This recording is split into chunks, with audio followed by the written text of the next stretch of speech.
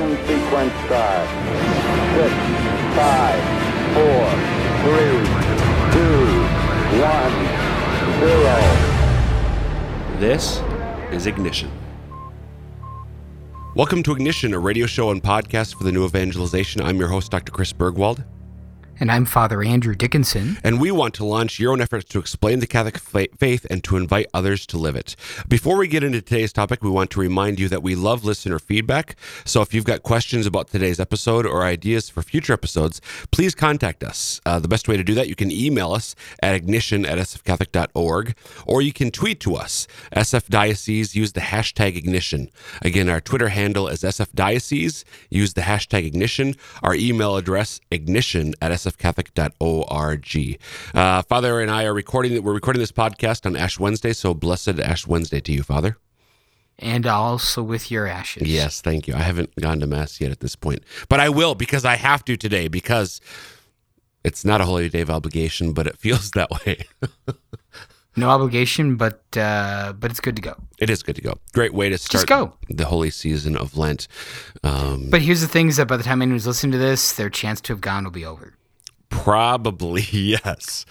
Which would qualify what we're talking at as just inane banter. This is inane banter because that's what we do. Thank you very much. By the way, if you want to hear more about Lent, last week, Father and I recorded an episode 209, on the joyful season of Lent. That's a topic we talk about every year when we get to this point, the beginning of Lent. But I don't know, Father, I felt really good about last week in particular.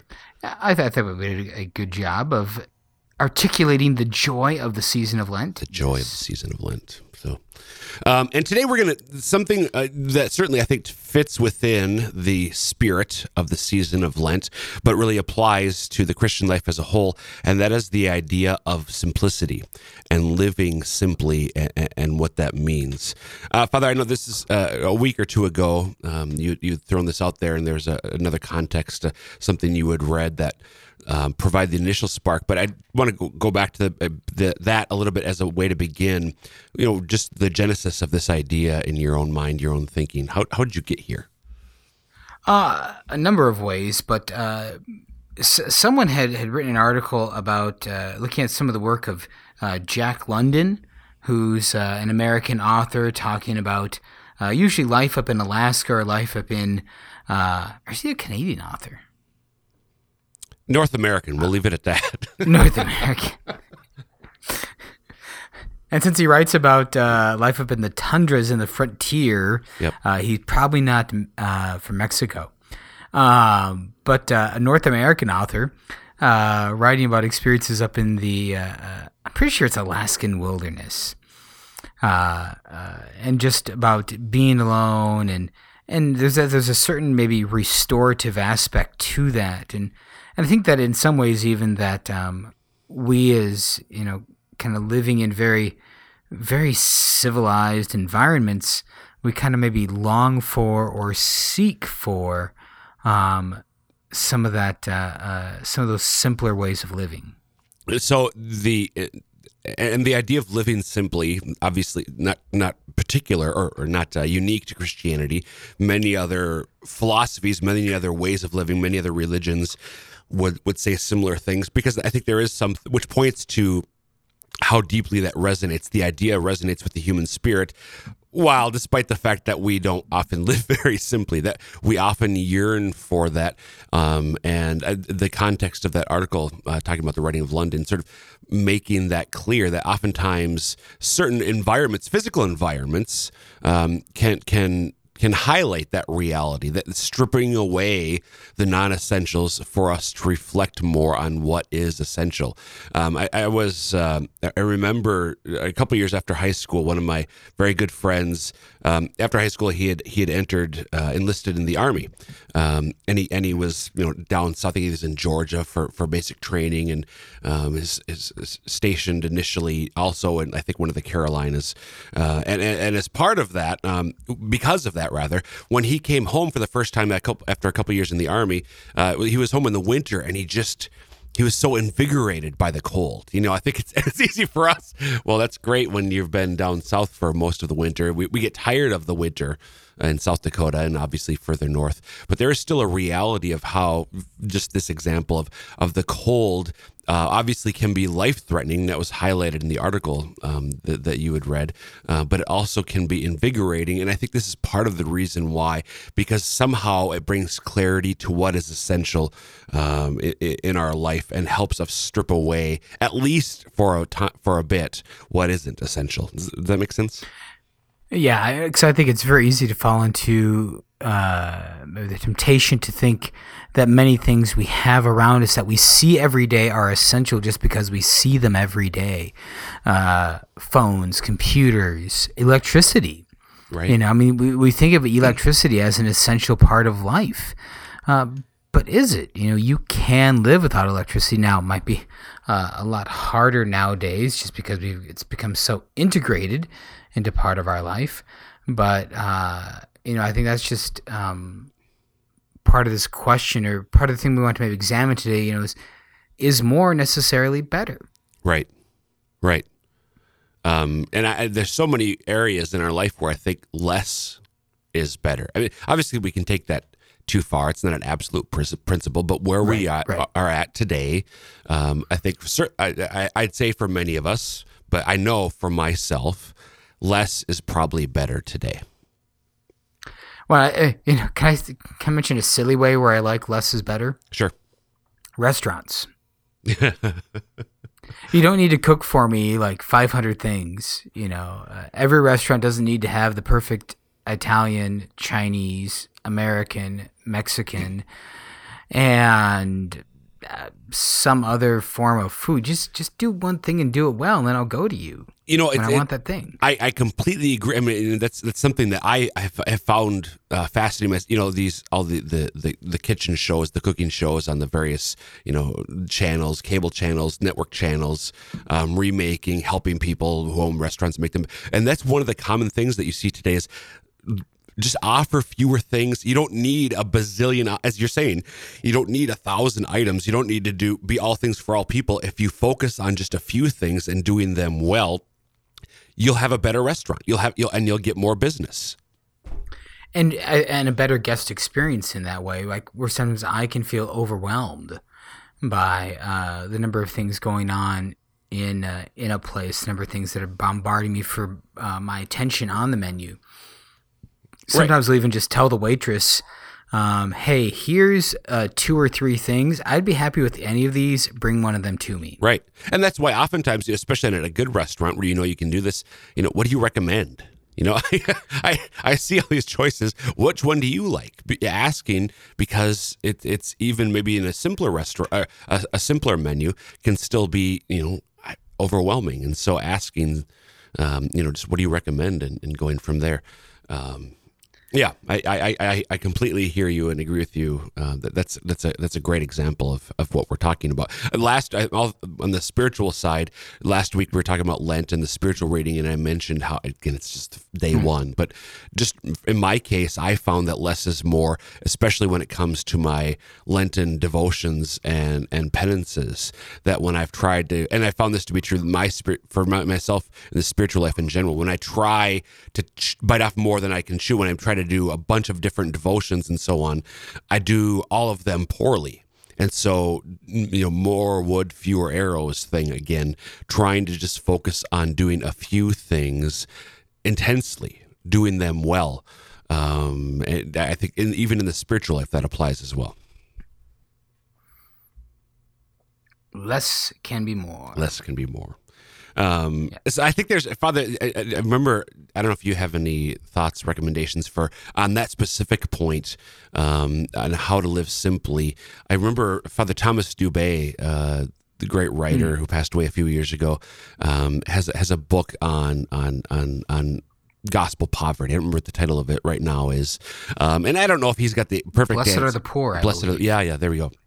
I'm not sure if I completely agree with him, but I know that reading it was helpful for me, just to reflect more on this point of, do I allow the great material abundance that I have as a middle class American?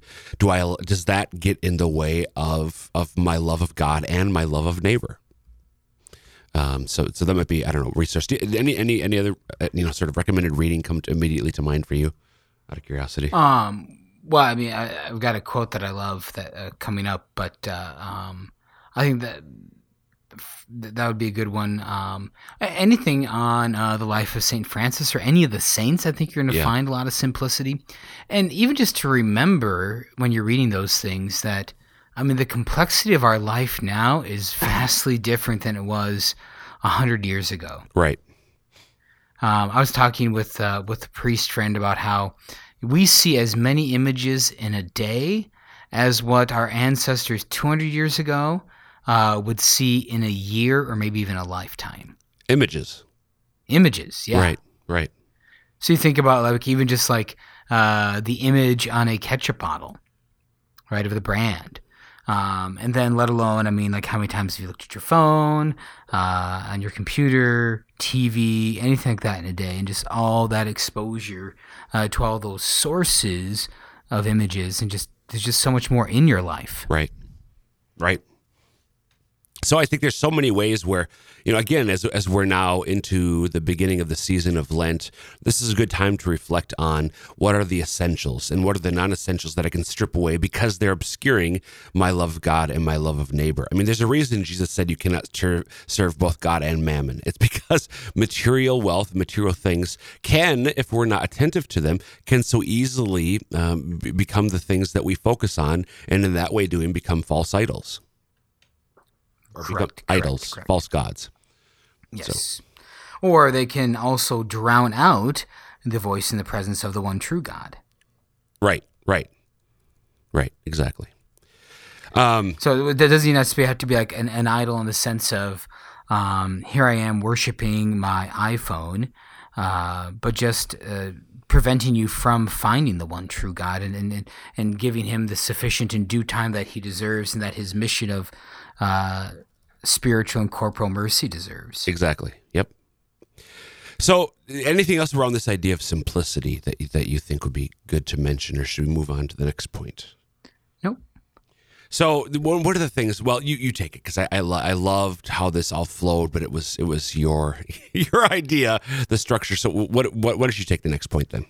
Well, just another like further diving into this need for simplicity, and maybe a little an appeal to authority. That's not just Dr. Bergwald and I fishing things up, but there's a great quote from the C.S. Lewis book, The Screwtape Letters.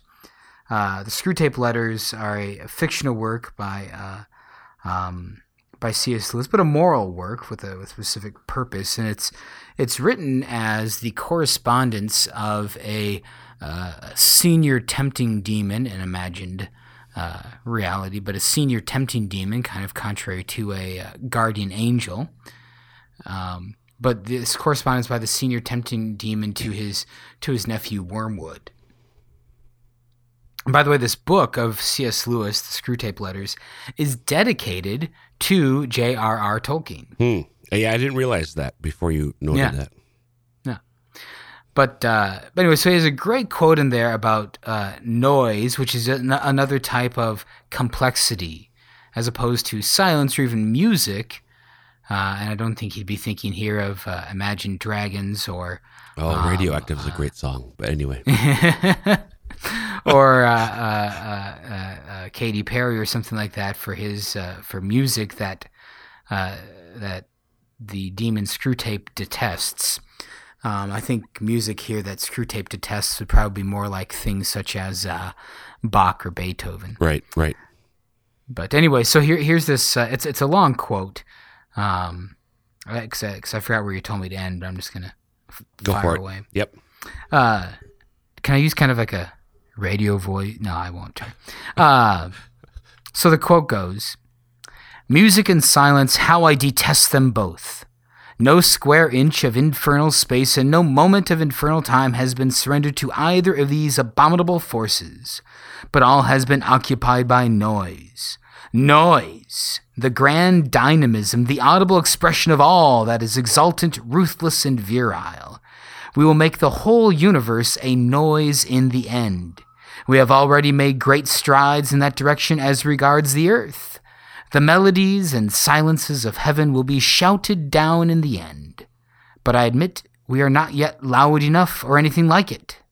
Research is in progress. End quote. So two things, and I have to say, to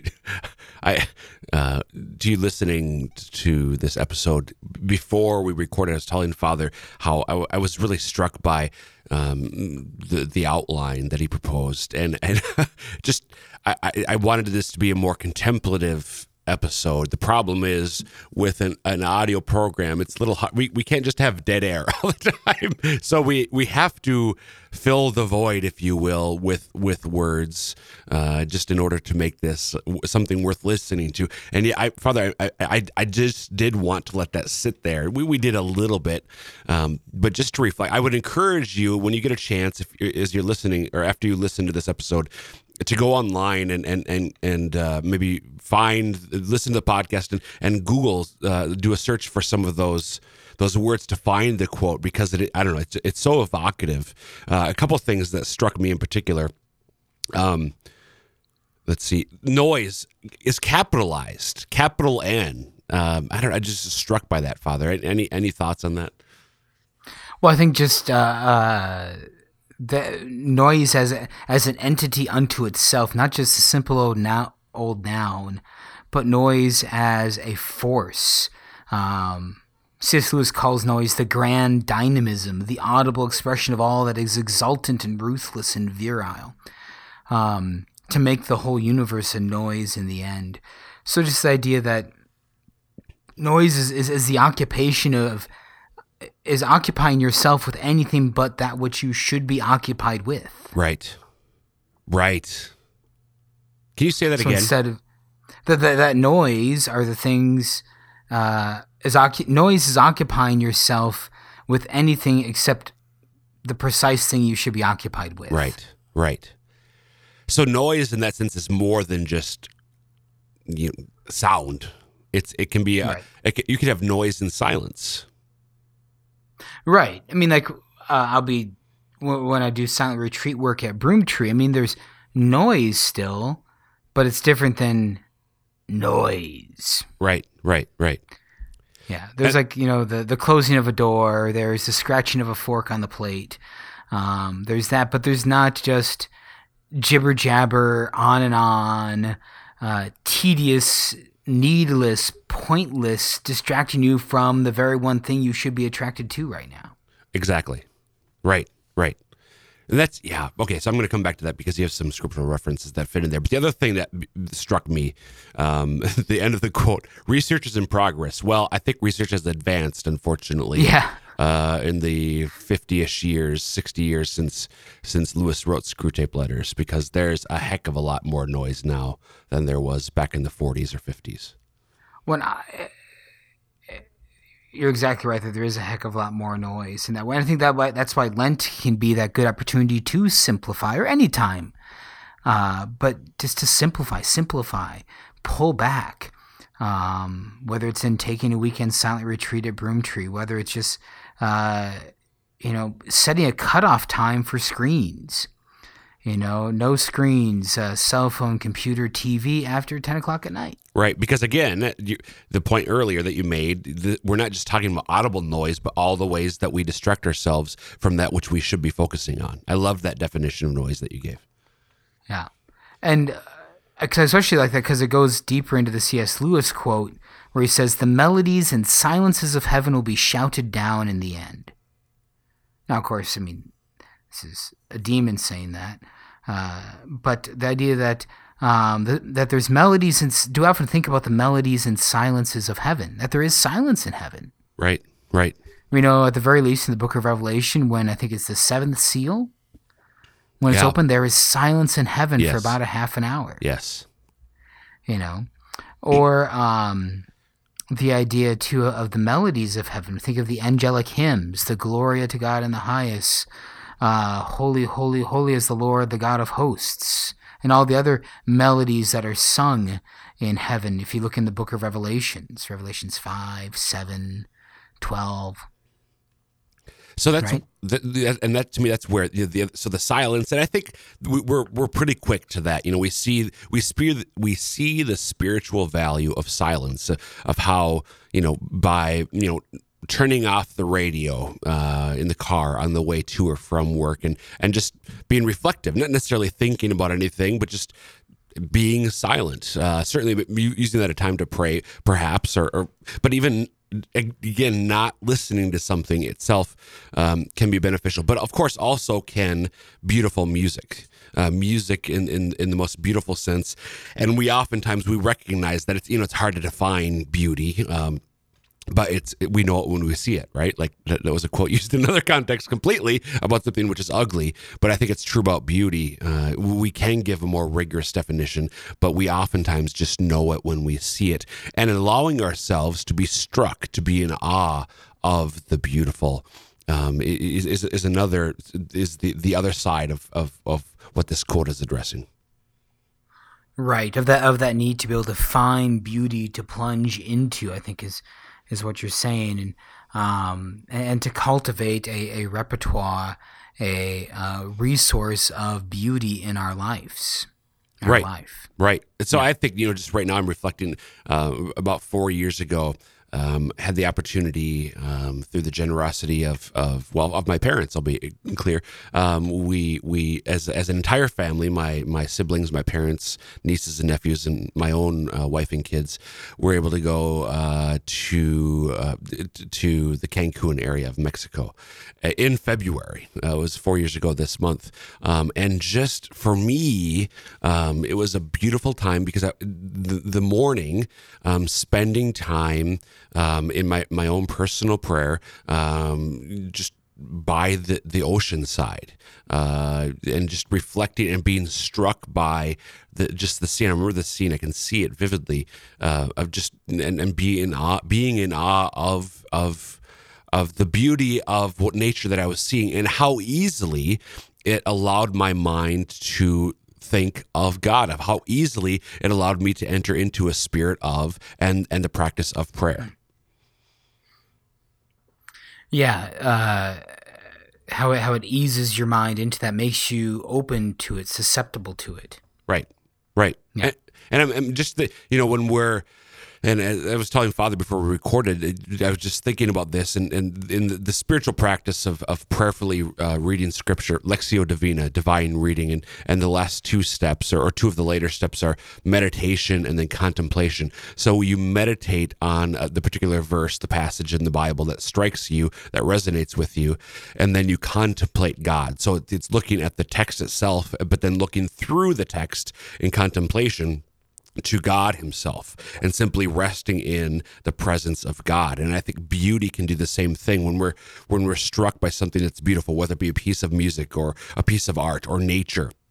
It's so easy for us then to move from meditating on this thing, which is beautiful in and of itself, to recognize it as a sign of the even deeper, more infinite beauty of God. So we move from meditating on the thing that's beautiful to contemplating God and his divine beauty.